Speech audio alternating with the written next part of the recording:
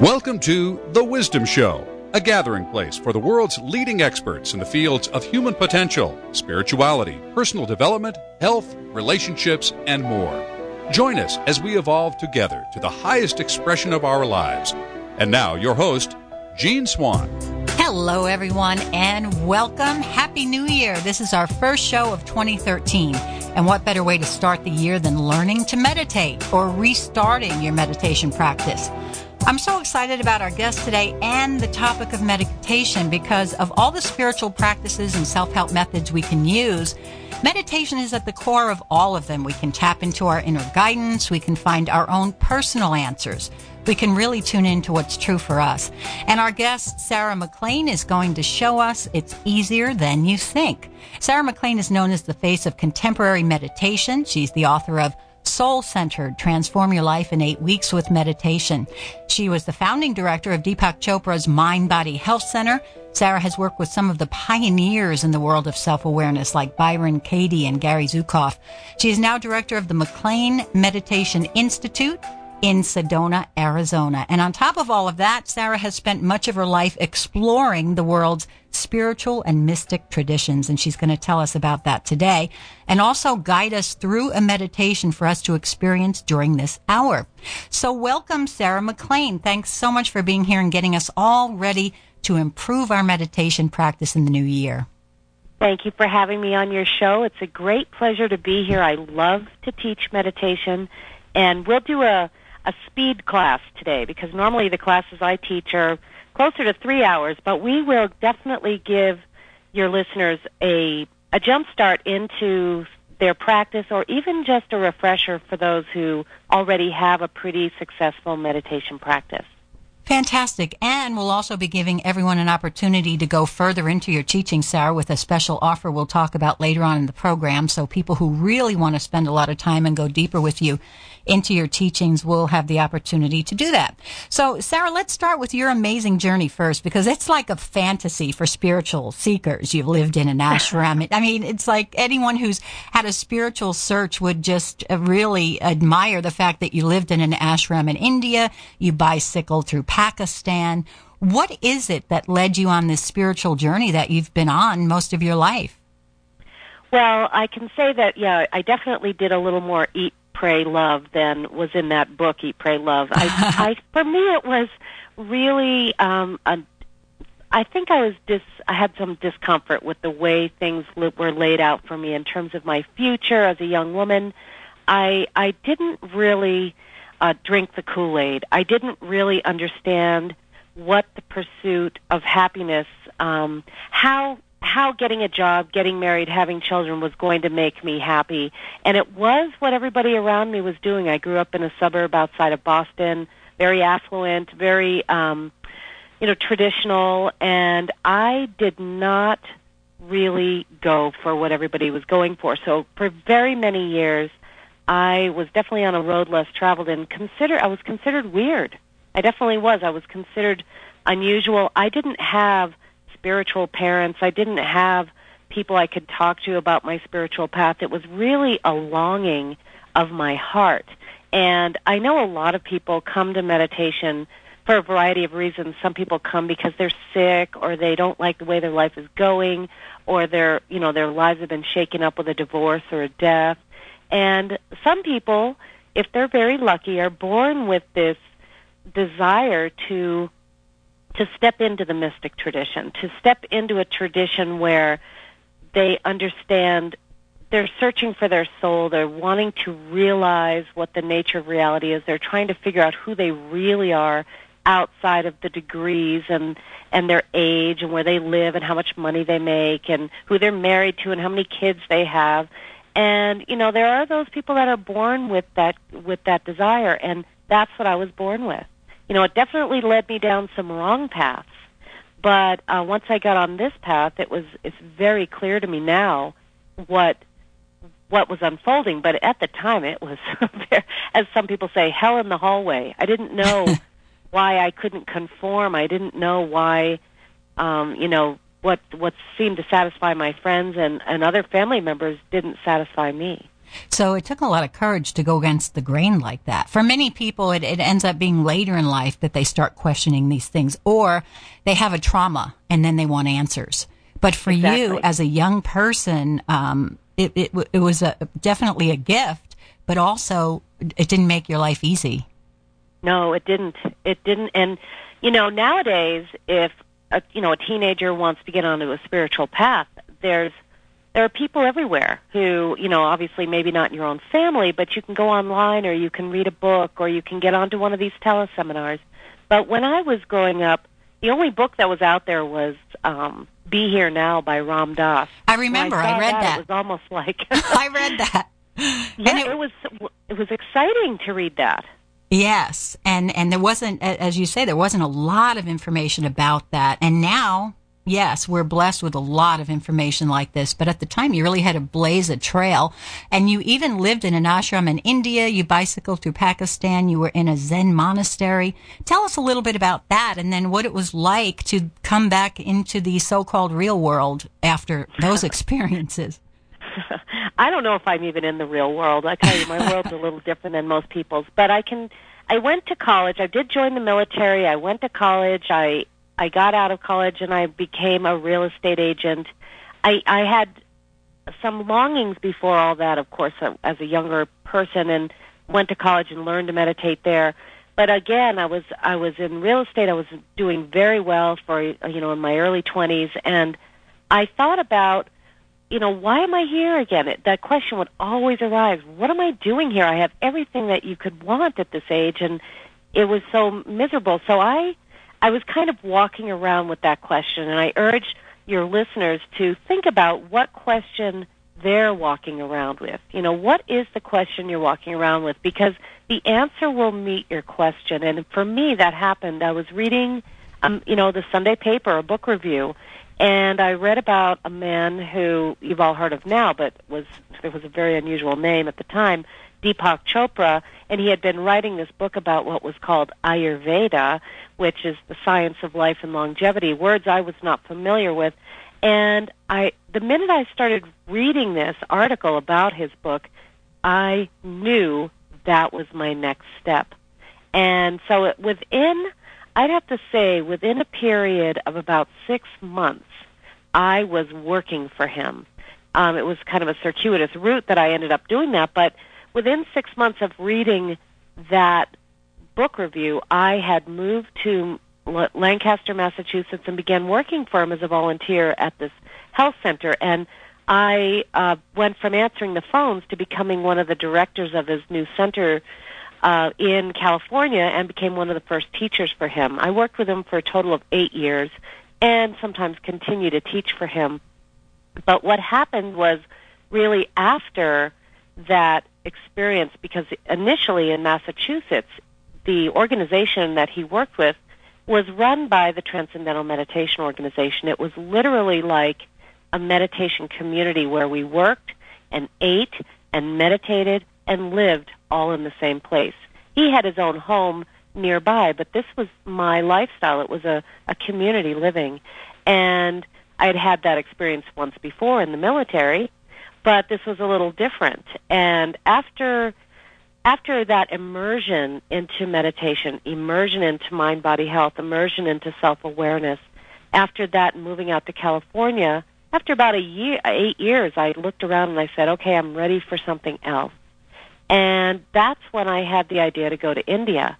I didn't at the moment have a plan to move into an ashram, but within a week or two after having that decision that I was going to really immerse myself into this ancient wisdom, I ended up going there and immediately knew I was supposed to go live in this ashram. So I did that for 6 months. Well, actually a little less than 6 months, because I ended up doing some traveling, and one of my travels took me up to northern India, where the Dalai Lama is, his residence is there, and where he spent much of his time when he first came to exile out of his country, and that's where a lot of his nuns are and his monks are, and that's where his teachers are.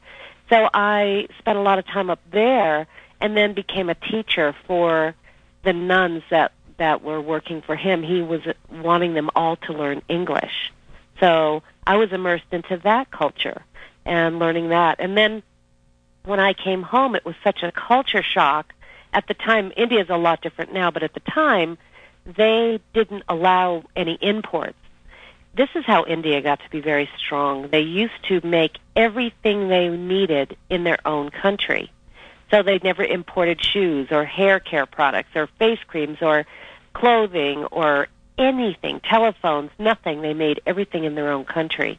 Now it's a lot different. But when I came back to the U.S. with, the choices we have and the variety available to us, it was almost like a clash of two worlds, the world of meditation, the world of contemplation, the world of simplicity meets this world of commerce and the currency that we use of the dollar, and this world of abundance and this world of waste. And it was a real existential moment for me, a real moment of clarity. And I said, I can't move back into this life. I have to make another choice. And so I had really lived in such a simple way for so long that I decided it would be very easy for me to move into this Zen Buddhist monastery. It was a monastery out in California that was off the grid. It's up in Idlewild and in a tiny town called Mountain Center. And I used to go there on my weekends off from the Chopra Center, or my weekdays off. I would just go for the weekend or a couple of days to the monastery, which maybe doesn't sound like a lot of fun to your listeners, but for me, that's what I did for vacation. So it was a real easy transition for me, and life in the Zen Buddhist tradition, or the monastic tradition, is very simple as well. It's very rhythmic. It's a community, again, based on awareness, based on meditation, based on waking up to our true nature. And it was a wonderful experience for me for 2 years. And speaking of the Chopra Center, so you had all of this rich experience to bring to what you teach today. And speaking of the Chopra Center, which is in San Diego, near where I live, a beautiful center, you say in some of and I believe it was on your CD in the special offer package, that Deepak Chopra had said that one of the most important, or the most important thing that he learned is meditation. And he's an Ayurvedic doctor, a healer, and he said that was the number one important thing. Right? That's right. Because meditation, it seems like you're just sitting around doing nothing, or you're having an exercise in frustration to clear your mind, and we'll talk a little bit more about that.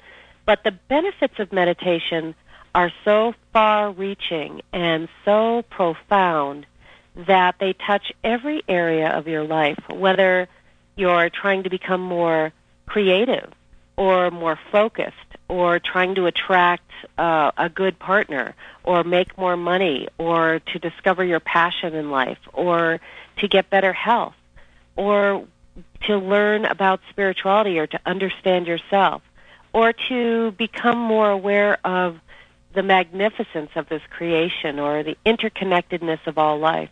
I mean, even to become more aware of your own mental habits and your own reactivity towards things, meditation can really shift everything, and not because of the experiences, so-called mystical experiences or aha moments that you have in meditation, but instead, meditation works by, and this is what I learned at the Chopra Center in the very beginning, when people would come to come for a week and become healthier, what I learned is meditation helps to relieve stress. Now, we've all heard that, but how does it work?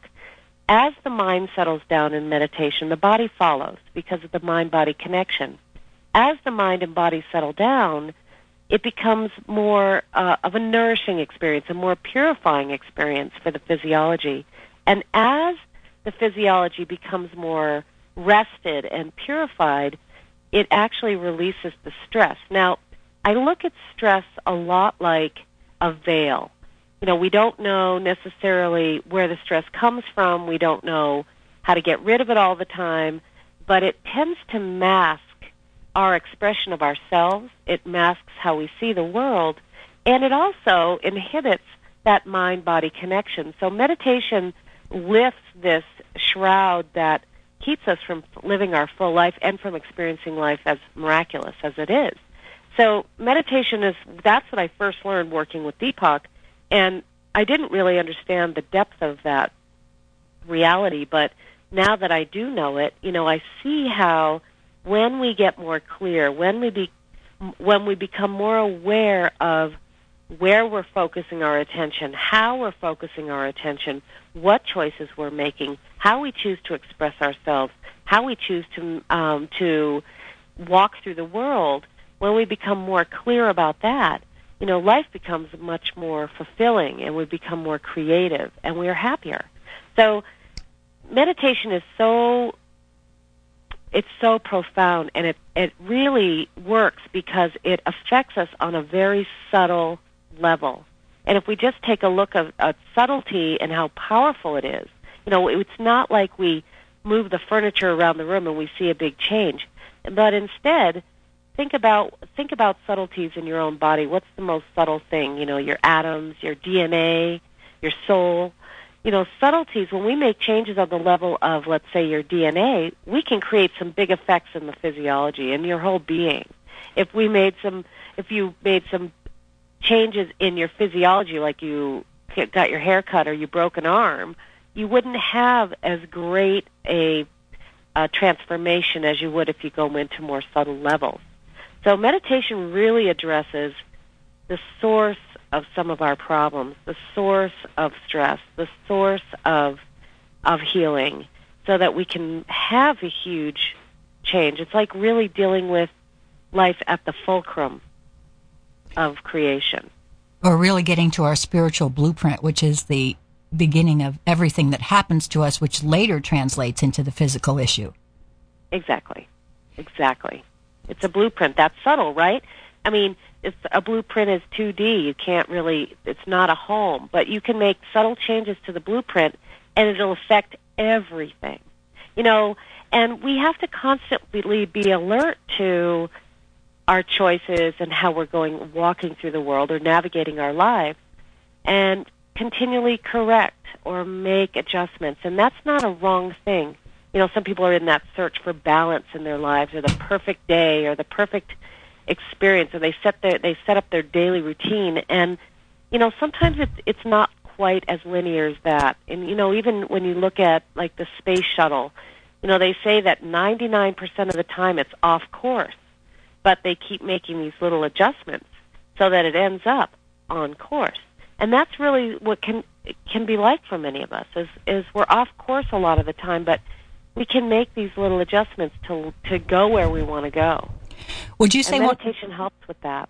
Would you say one of the main benefits is learning to be in the present moment, one of the most challenging things for us to do? Absolutely. Meditation trains your attention in 3 ways, I'd say, or more. But one way is, let's just say you're focusing on your breath or a candle flame or a mantra.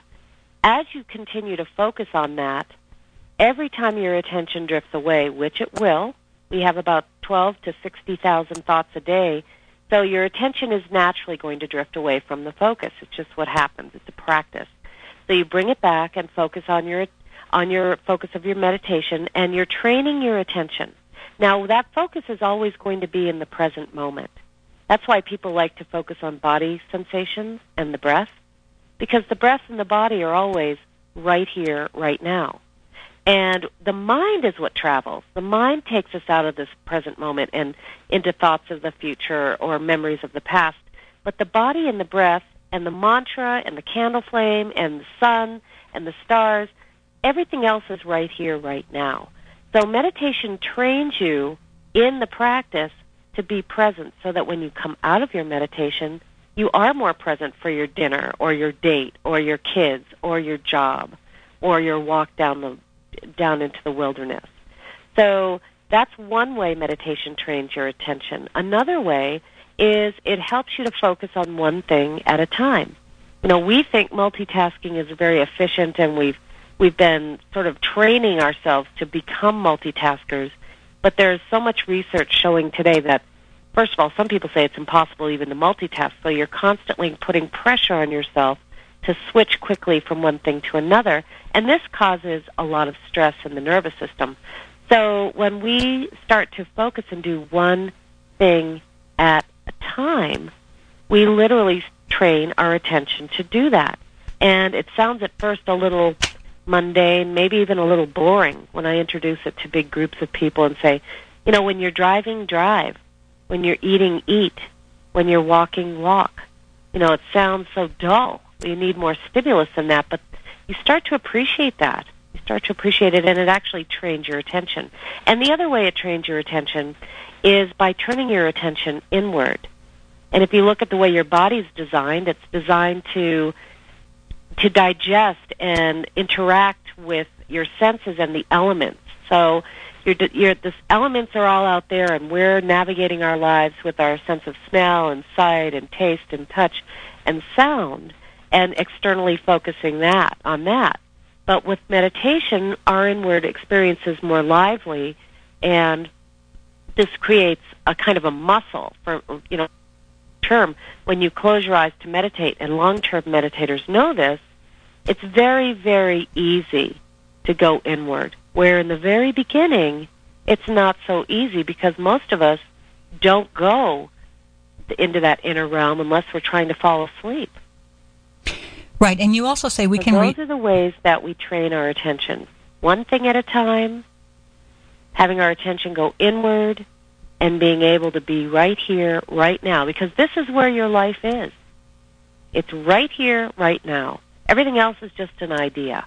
Sarah, I've been meditating about 10 years, on and off, sometimes more consistently than others, and in the past few years pretty consistently. I actually got the idea for this show in meditation, so I've really had tremendous benefits from it, and I find it led me to a lot of answers in my own life. It was incredible.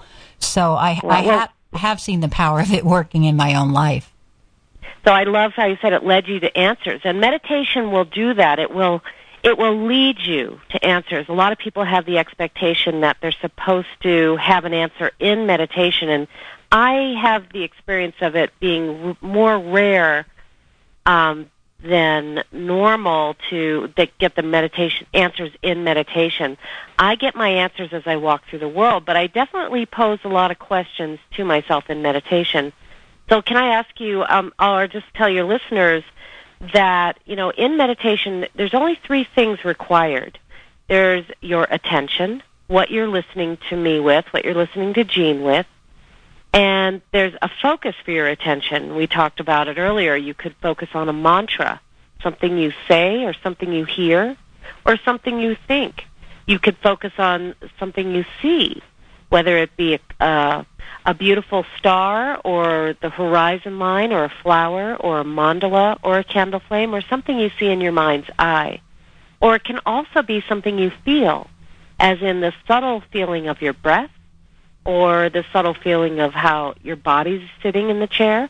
Or it can be more active, how you're moving through space, as in yoga or in a Sufi dance or a walking meditation.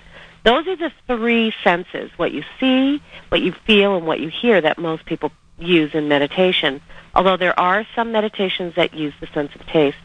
And then the other element for meditation, besides your attention and a focus, is your willingness to do it. And that sounds easy, because we all want to do it, but oftentimes we will be met with discomfort or a good idea or some frustration or some sort of impulse or compulsive thought. And so sticking with it and having the willingness to sit through a meditation practice as things arise, that way we create a really strong nervous system. Right, so we have incredible physical benefits and emotional and in every aspect of our lives. Absolutely. Absolutely. And in my book, I wrote this book called Soul Centered, and I love it because people have been taking this book, and there are study groups popping up all over the place, including on Facebook. And one of what they're doing is they're going through every single week. But I start the book off with the 5 essentials to meditation, and I could tell you about them now, and maybe then we could do a simple meditation practice so that people can get a sense of what we're talking about here. That would be great. But before we do that, can you tell me, what do you focus on in your meditation? Sarah, so what I focus on in meditation, I did learn a mantra years ago, so hum. I use that. There are times when I don't use a mantra meditation and I visualize when I want to set an intention. Sometimes I just focus on my breath. So I have a few different methods I use. What do you recommend for people to do? Well, I love that you use all of those methods. I think they're all valuable, and my advice for a new meditator is to really get that attention trained, because I know the tendency is to wander. If you have 4 or 5 different techniques, you want to change it up in the middle to kind of keep yourself entertained. And in fact, I like to recommend using the breath with a mantra. I do something similar to the So Hung mantra when I teach my students here, because I really find that having the attention be on the sensation of the breath at the same time as a silent mantra, it helps to keep the attention and the focus in the present moment, as well as giving your ever-busy mind something to do. When we use a mantra, it tends to interrupt the constant monologue or conversation that you're having with yourself, so that you go to subtler levels of the thinking process and ultimately move beyond thought into simply just being. And you can't get there by thinking about it, but you can get there by naturally interrupting the thoughts you're having and going to those subtler levels. So it's a great practice. And of course, visualization, I use visualization as more of a prescriptive practice, like you just said, using it to set intentions or to create a healing response, that kind of thing. So I love that. And of course, once you've been meditating for a while, like I said, it's a muscle going inward. You just close your eyes and you could probably just go right into meditation. Yes, and it starts feeling like you're really at home when you're meditating, and that's the real core of everything, as opposed to the outside distractions that we live with. Exactly. And you are home. What you're doing is you're creating a real connection with who you really are, with this essential part of you, with the one who is experiencing your life. You know, as you're listening to me, and this goes for your listeners, go ahead and turn your attention to that presence there, that one who's listening.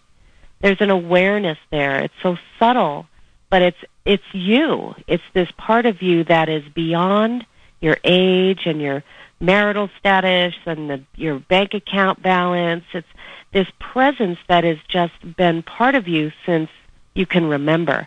And meditation helps to strengthen this communion with your awareness and this presence, so that it becomes your reference point in your life versus the external world and all of its ever-changing dynamics, that if we ever do become attached to something externally, whether it's the weather or our jobs or, anything, our looks, when we get attached to the external world, it's a really unstable place to navigate life by. So when we have an internal spaciousness and an internal stability, anything can happen, and we're soul-centered.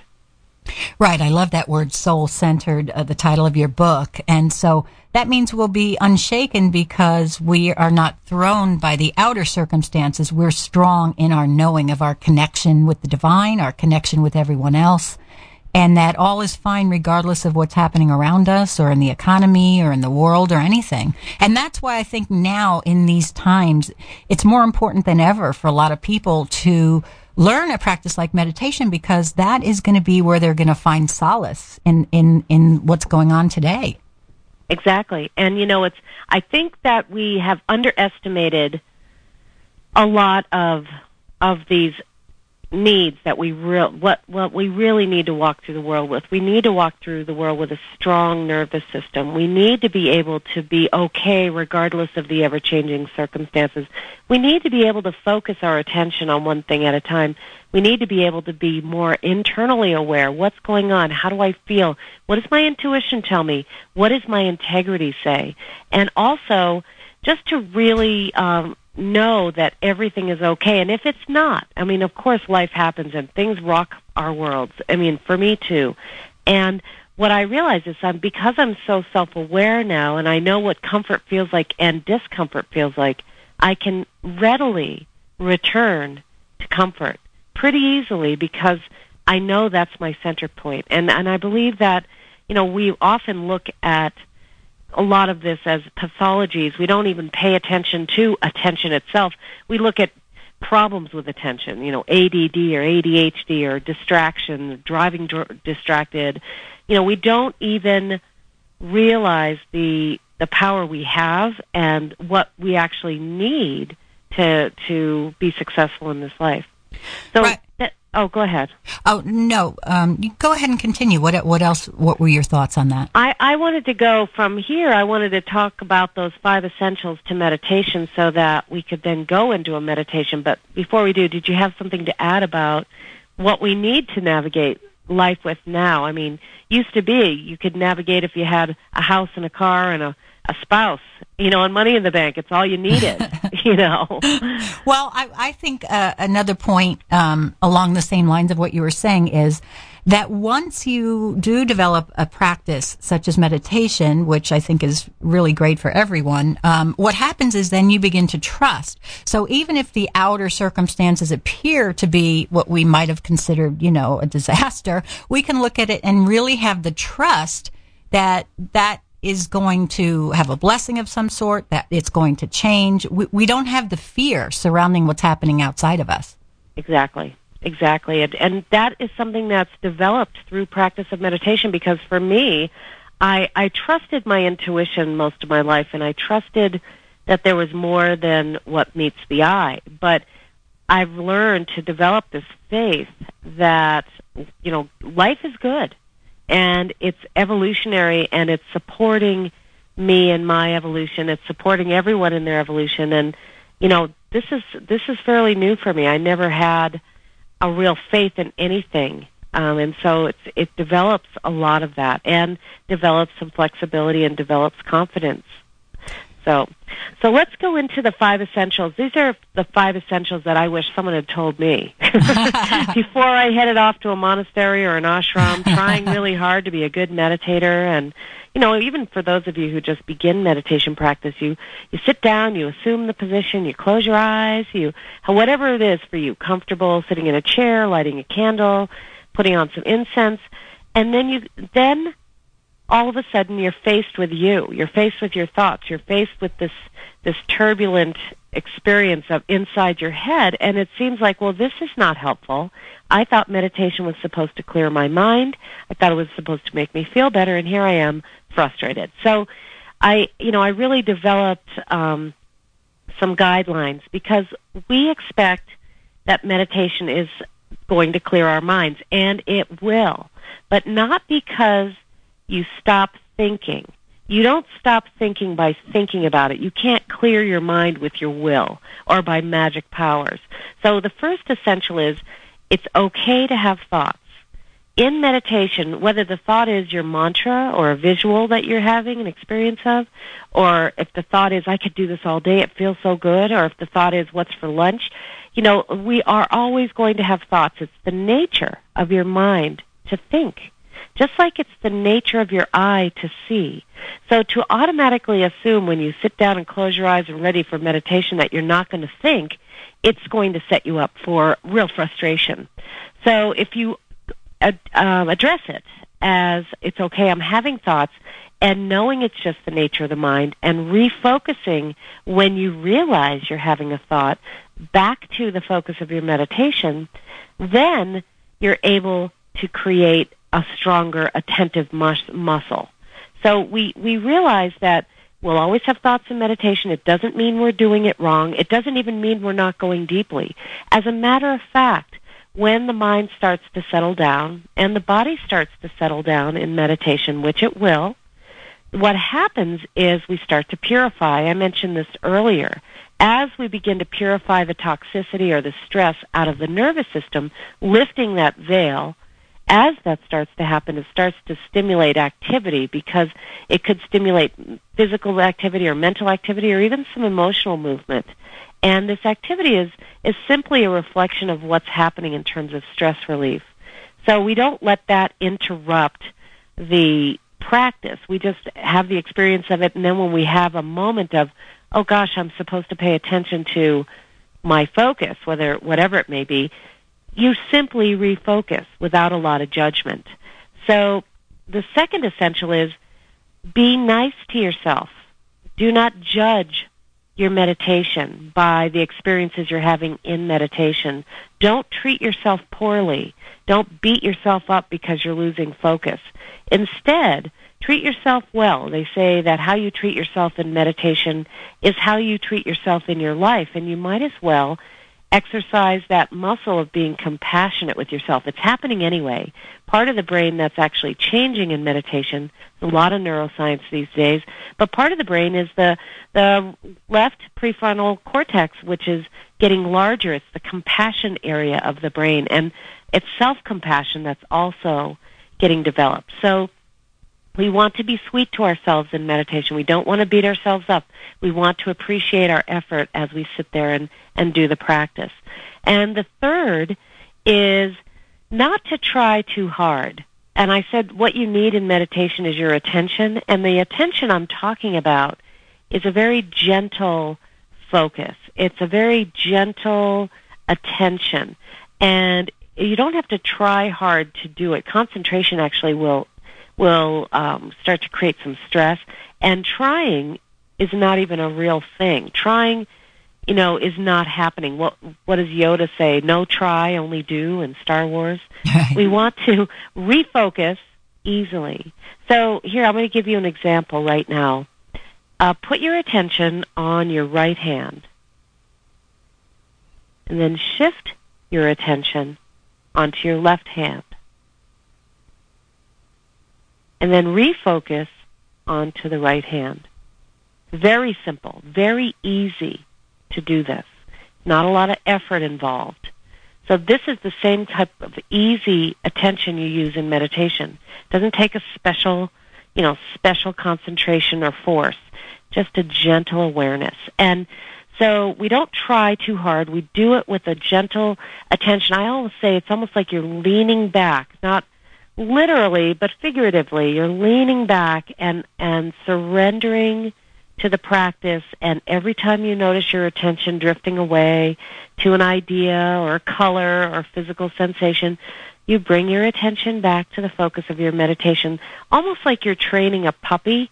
When a puppy is training it to be on the paper, and it runs off and it's curious about this or that, just like your mind, you just gently bring it back. You don't yell at it. You don't hurt it. You simply bring it back, and eventually it realizes it's supposed to stay on the paper. And that's what we're doing here. We're training our puppy mind. So it's very simple that way. Now, another essential that's important to address meditation with is to maintain a beginner's mind, to have no expectations about your practice. It's just like going to sleep. We want to have a good night's sleep. We want to have an easy night to go to sleep. But, we basically just trust the process. And meditation's the same way. We want to maintain a beginner's mind. We don't want to look for a certain experience to happen. We don't want to judge our experiences in meditation. Instead, we want to realize that the experiences we have in meditation are really evolutionary, whether it's to release stress, or if we are falling asleep, or if we're having an aha moment, or if we're feeling like we're transcending. All of these are nourishing and evolutionary experiences, and we don't want to judge them with our own intellect. We just want to trust the process. And as long as we're doing it without effort, without beating ourselves up, without giving up, without labeling good or bad, we end up having a good meditation. Also, oftentimes people judge their meditation by the experiences they have in meditation. And more often than not, I say, judge your meditation by how your life is going. Do you feel good? Are you speaking your mind? Are you making choices that are in alignment with your values? Are you saying what you mean? Are you feeling passionate about your life? Are you feeling good and creative and inspired? That's how you know meditation is working. And so the last essential that I like to tell people about is not to give up. Stick with your practice. And this is always probably the biggest challenge. And most people think I'm talking about, like sticking with it every day. And of course I am. That's a given. But more importantly, we had addressed this earlier, but if you can stick with the rough spots of your meditation, whether you've got an emotional release or your foot falls asleep or you have an amazing idea or you remembered you're supposed to email somebody back, you have to sit through those impulses and compulsions.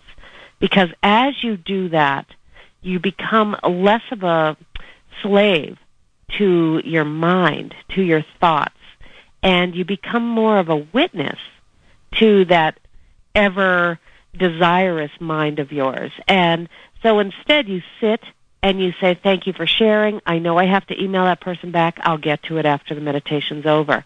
Many of us really are at the mercy of our thoughts. Now, long-distance runners know better than to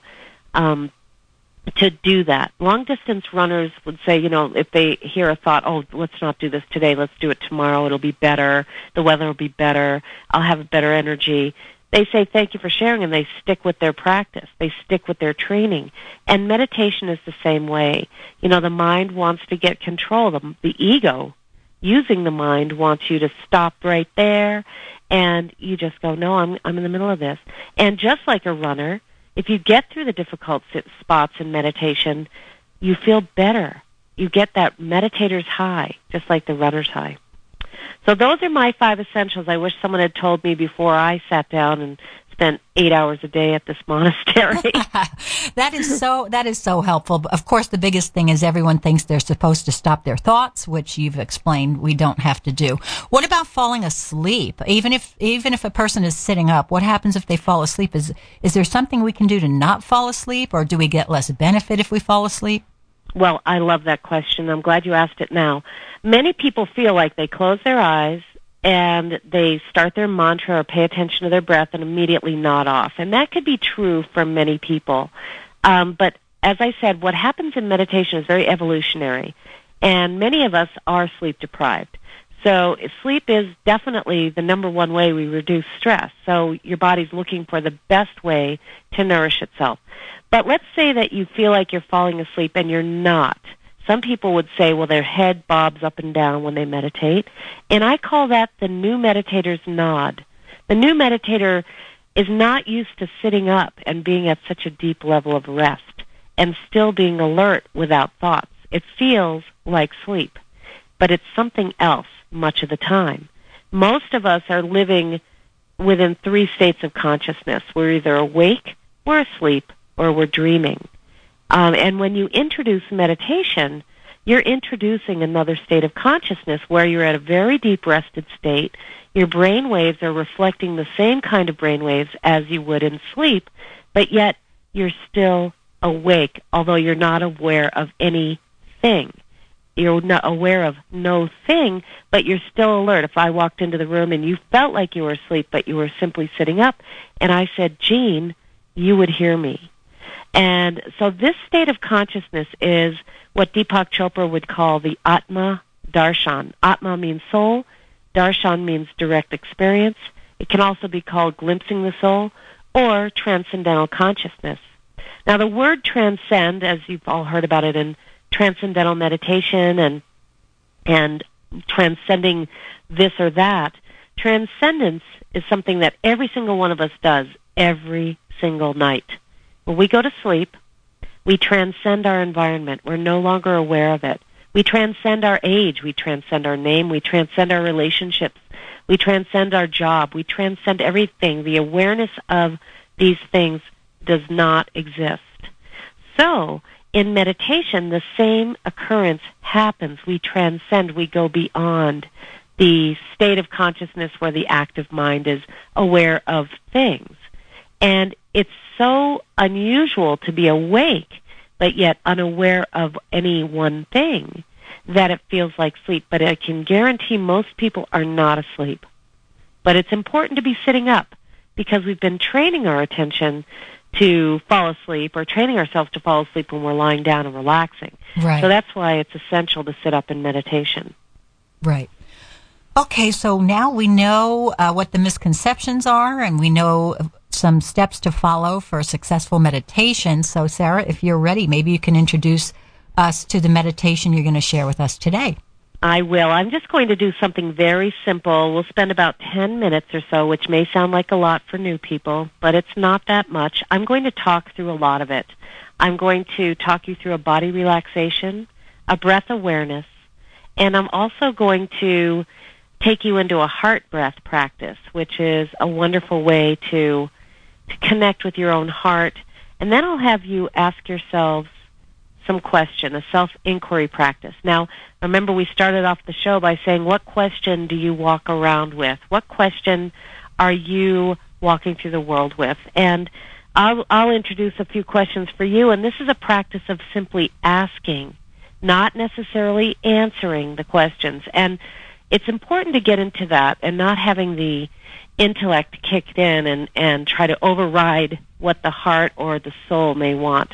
So we'll do a little of that, and then we'll just go right back to the breath, and I will keep track of the time for you. And remember, don't try too hard. Be nice to yourself. Don't give up. You'll want to sit in a comfortable chair. You'll want to turn off any music or any kind of radio besides this in your room. You want to turn your cell phone off, and you want to get comfortable as much as you can. Don't lie down, but sitting up somewhere comfortable. You don't have to have your legs in a cross-legged position or your hands in a certain mudra, but simply just get comfortable, and I'll keep track of the time. Now, you can close your eyes, or some people, as in the monastery, like to keep their eyes sort of gazing towards the floor about 2 or 3 feet in front of you, with barely open with a soft gaze, and this is up to you. Most people find that difficult. So I would say close your eyes, and I would also say to sit relatively still. If you have an itch, you can scratch it. If you feel like you need to move, you can move. But notice when you're distracting yourself. So let's begin with a deep breath through your nose.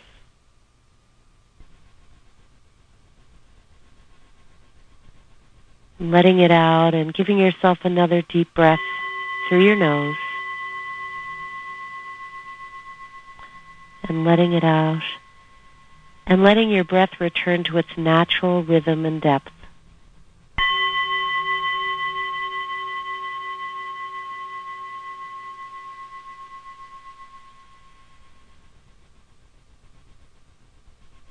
And throughout this practice, you'll be breathing through your nose and letting your breath be natural.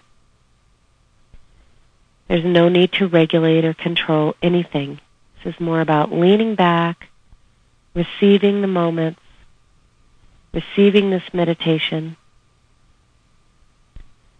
So with your eyes closed, you might begin to notice that you're a little more aware of your environment, the sounds in it. So take a moment now and notice the sounds that are close to you. Notice the sound of your own breath or your heartbeat. Maybe the computer is buzzing in the background or the refrigerator. Maybe you notice the sounds of other people in the other room,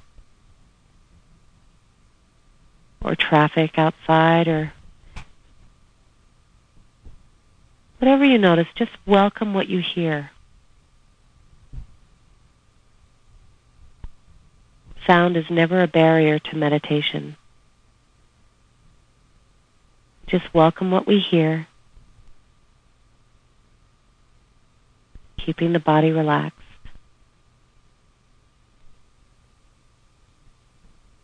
Also, with your eyes closed, you might begin to notice that you're a little more aware of how your body is feeling as you sit in the chair or in the sofa. So what I like to do is begin a body scan. And you can do this with your awareness. You can follow along with me.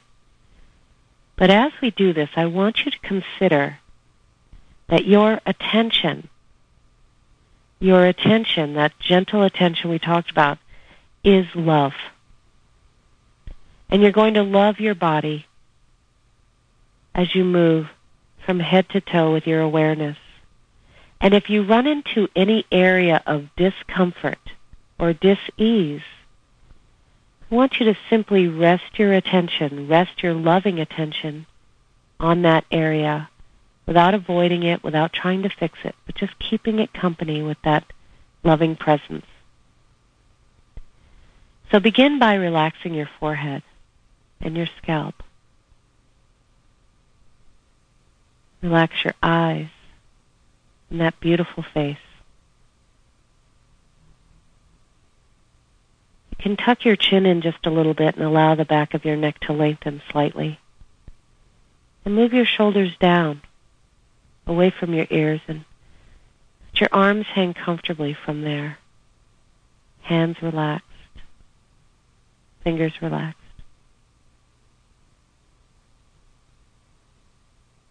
You can relax your upper back, your mid-back. You might even feel the support of the chair behind you, supporting your low back and your hips. Relax and sink back as you sit up, and relax your belly. Relax your right leg from hip to toes, your left leg from hip to toes.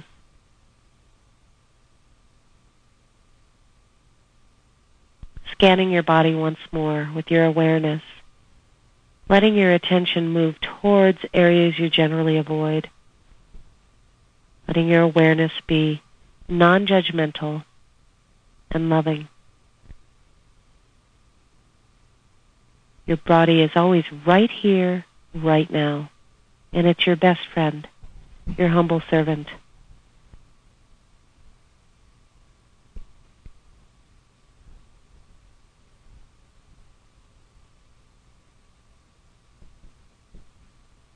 Your breath, too, is always right here, right now. So let your attention rest on your breath as you breathe naturally through your nose if you can.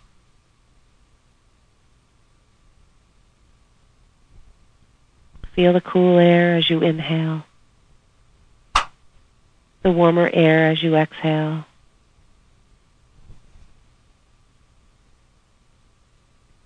Feel your body expand and contract with each breath.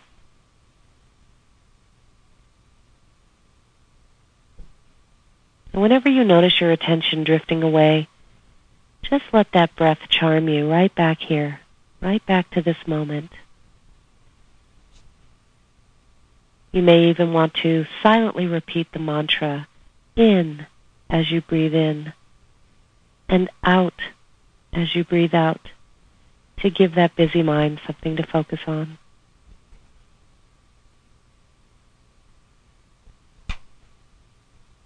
The breath might get faster or slower, or deeper or shallower. It might even stop for an instant or two. Continue to pay attention to it, being aware as you breathe in, being aware as you breathe out.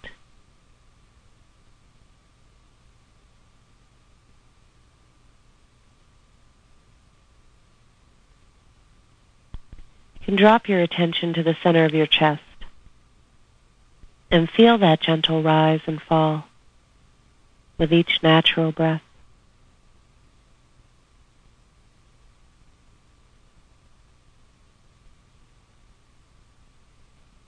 If you like, you can even imagine your heart is breathing, that the breath is moving in and out in front of you.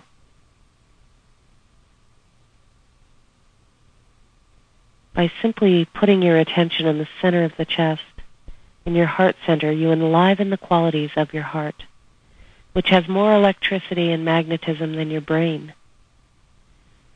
You can enliven the qualities of compassion, receptivity, inclusivity, love, wisdom, presence.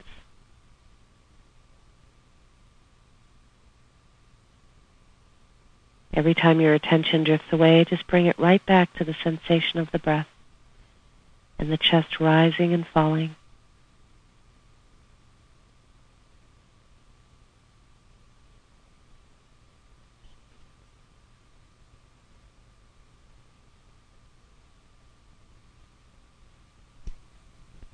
And with your attention here, I want you to silently ask yourself a question.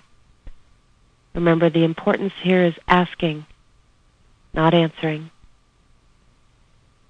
So with your eyes closed, your attention still in the heart center, you can ask yourself the question, who am I? Ask yourself, who am I? Who is the one sitting here? Simply ask and listen.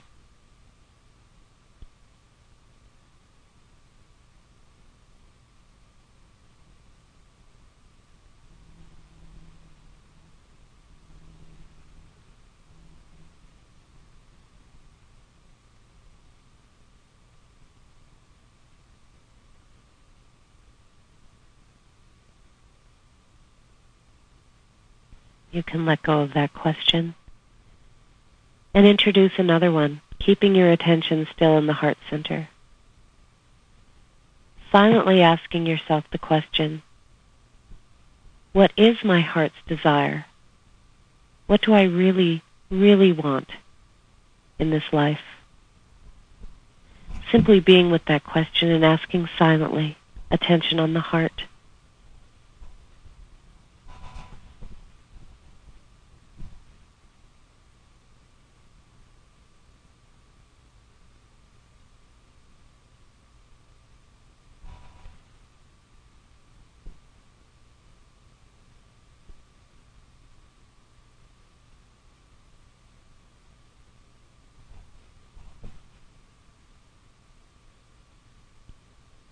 And you can let go of that question. And the last question of this self-inquiry practice is, how can I best love myself?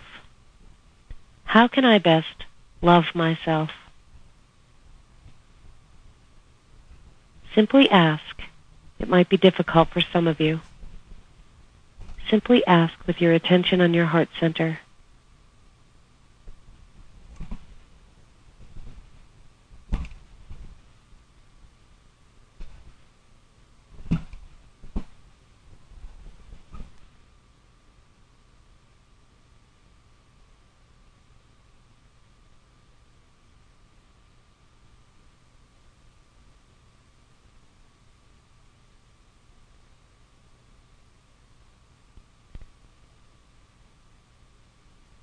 And you can let go of that question and return your attention back to the breath, back to the way the cool air moves in through your nostrils, and the warmer air moves out of the nostrils. You can also pay attention to that pause between each breath, taking a few of these mindful breaths, keeping your attention right here, right now, training your attention to be right here, right now.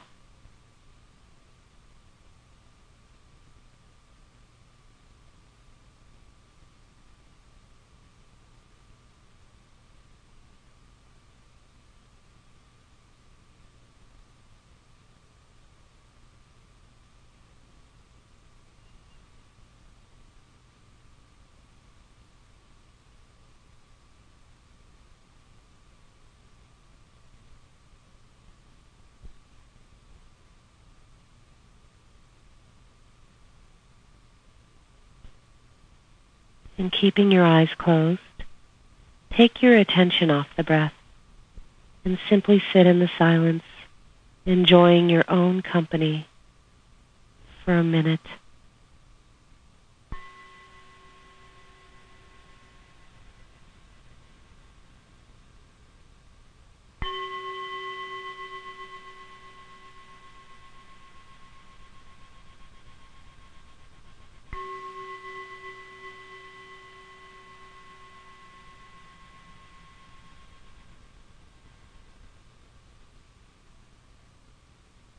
Keeping your eyes closed, you can give yourself some deeper breaths. Stretch a little, wiggle your fingers and your toes. It's always important to come out of meditation slowly, even if you don't believe anything happened or it was very deep. And when you are ready to come out of meditation, do so first with a downward gaze, keeping your eyes kind of slowly opening. There's no rush. When you're fully ready to engage back into your waking state, you can open your eyes all the way, but always take your time. Always, always take your time coming out of meditation. I can't stress that enough. So, regardless of the experiences you had, I like to go over the experience just for a moment so that you know how to do this on your own. This is a very abbreviated meditation. I generally recommend you do it for 20 to 30 minutes, once or twice a day. Ideally 20 minutes twice a day. And you don't have to use all of what we did. I just do that to introduce you to a number of different techniques. But the breath awareness, the body scan, the heart-centered breath, and the self-inquiry practice can all be used with your eyes open or closed. It can all be used whether you're sitting in meditation or walking through the world. So these are multi-purpose meditations. And Jean, how are you doing? Fantastic. That was so beautiful. I love the questions. Who am I? What is my desire? And I love the bell sound. That is so beautiful. Thank you. I'm feeling very peaceful, and you're a great meditation teacher, obviously, so thank you for that. Oh, gosh. Well, I teach what I need to learn. I think that's really it, and it keeps me in this conversation. I'm always talking about meditation, at some way, shape, or form. I'm writing about it. I'm on a television show or a conference call or teaching in person. And, I learn every time. I learn a little more about meditation. And, even if, for those of you who are listening, you don't feel like anything happened or you didn't hear an answer, I can be in a room of 300 people and only maybe about 40 people hear a response in meditation to those questions. Those questions are simply to be asked so that you are walking through the world with that, who am I? Instead of assuming you already know, how about you just keep an open mind? How about instead of knowing what you think you want, how about asking yourself? And how about asking, how can I best love myself? Because how you love you is how you can love the rest of the world. And, these are really easy questions, but they are profound. And the answers can change, and they may not come today or tomorrow, and they may come, in a year from now. So... Right, as you said, it's subtle. It doesn't come with a big boom that moment that you ask the question, but it unfolds over time. Exactly. So I love it. So did you notice sort of a silence creeping in? Yes, you mean into the meditation. I mean, at first maybe it took a moment to settle in, and then the silence started to take over. Yes, absolutely. There was one pause, one silent stretch there that was really powerful. And I like the way you guide people into that and get them comfortable with it if they don't have this experience. I also want to let people know that you have an incredible special offer that's 76% off for the Wisdom Show listeners only. If you want to follow along and find it right now, it's at thewisdomshow.com/special-offers. thewisdomshow.com/special-offers. You'll see Sarah's picture and the special offer button. And Sarah, people can actually go further into this with you and really learn to meditate and start up a daily practice with you online. So can you tell us a little bit about what they'll receive in this package? Sure. Well, I've never put one of these together before, so I have other people do it for me. But this was fun for me, and basically, I have my book here, which is called Soul Centered, and I'm going to sign the book for you, whoever orders it. I'll sign it for you and send it to you. Also, there's a companion course for the book, which is an hour every for every single chapter of the book where I lead you into a meditation like this. And it's because each week has really got a different focus. The first week is about awareness. The second week is about reducing stress and creating peace. The third week is about creating a beginner's mind. The fourth week is about loving yourself. The fifth week is about becoming more intimate with your real, true nature. And then there goes on to authenticity and to receptivity and into nourishment. And so each week of this companion course really helps to hone, create a different practice for you, because there are over 20 meditations in this book, which I love, and a lot of people like to be guided. And also there is something that I've just developed called the Simple, Easy, Everyday Meditation Program, which is a program that includes what we just did with a few other techniques. There's a walking meditation, there's a mantra meditation, and there's also a couple of other body awareness practices in there.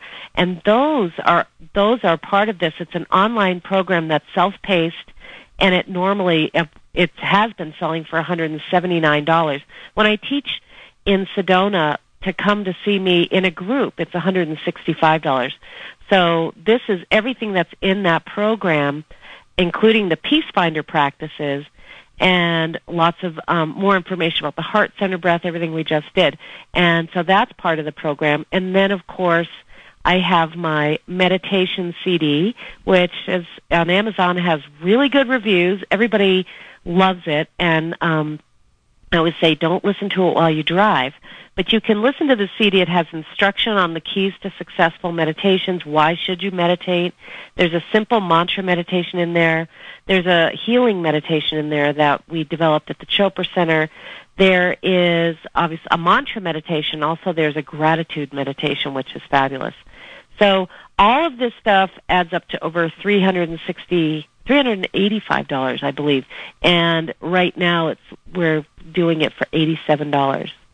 So that is an incredible offer, and you've experienced how great Sarah is at teaching. So I'd encourage everyone to take advantage of this and maybe even form those groups that Sarah mentioned people are forming, meditation groups. What a great idea for the new year. So Sarah, I really want to thank you for sharing this lifetime of wisdom with us today, helping us create a better new year with meditation. Thanks so much for being with us. Thank you for having me. I'm really excited to be able to do that with everyone. I hope you had a good experience. And, you can always, if you're in Sedona, come visit me. I'm opening up a new meditation studio. You can visit sedonameditation.com and check it out. I'm really excited about it. You'll have to come, Jean. Absolutely. I will see you there. That's on my bucket list. I'll be there. Great. It's so beautiful here. Yes, I can't wait, Sarah. Looking forward to meet you. And thanks, everyone, for joining us today. Live wisely, stay inspired, and we look forward to our time together next time on The Wisdom Show.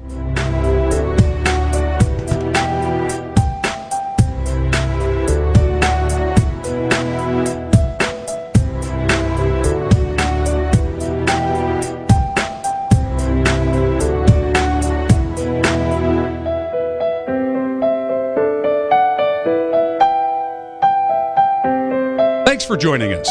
Be sure to visit us at thewisdomshow.com for access to archives of previous shows and special discount packages offered by our world-renowned experts.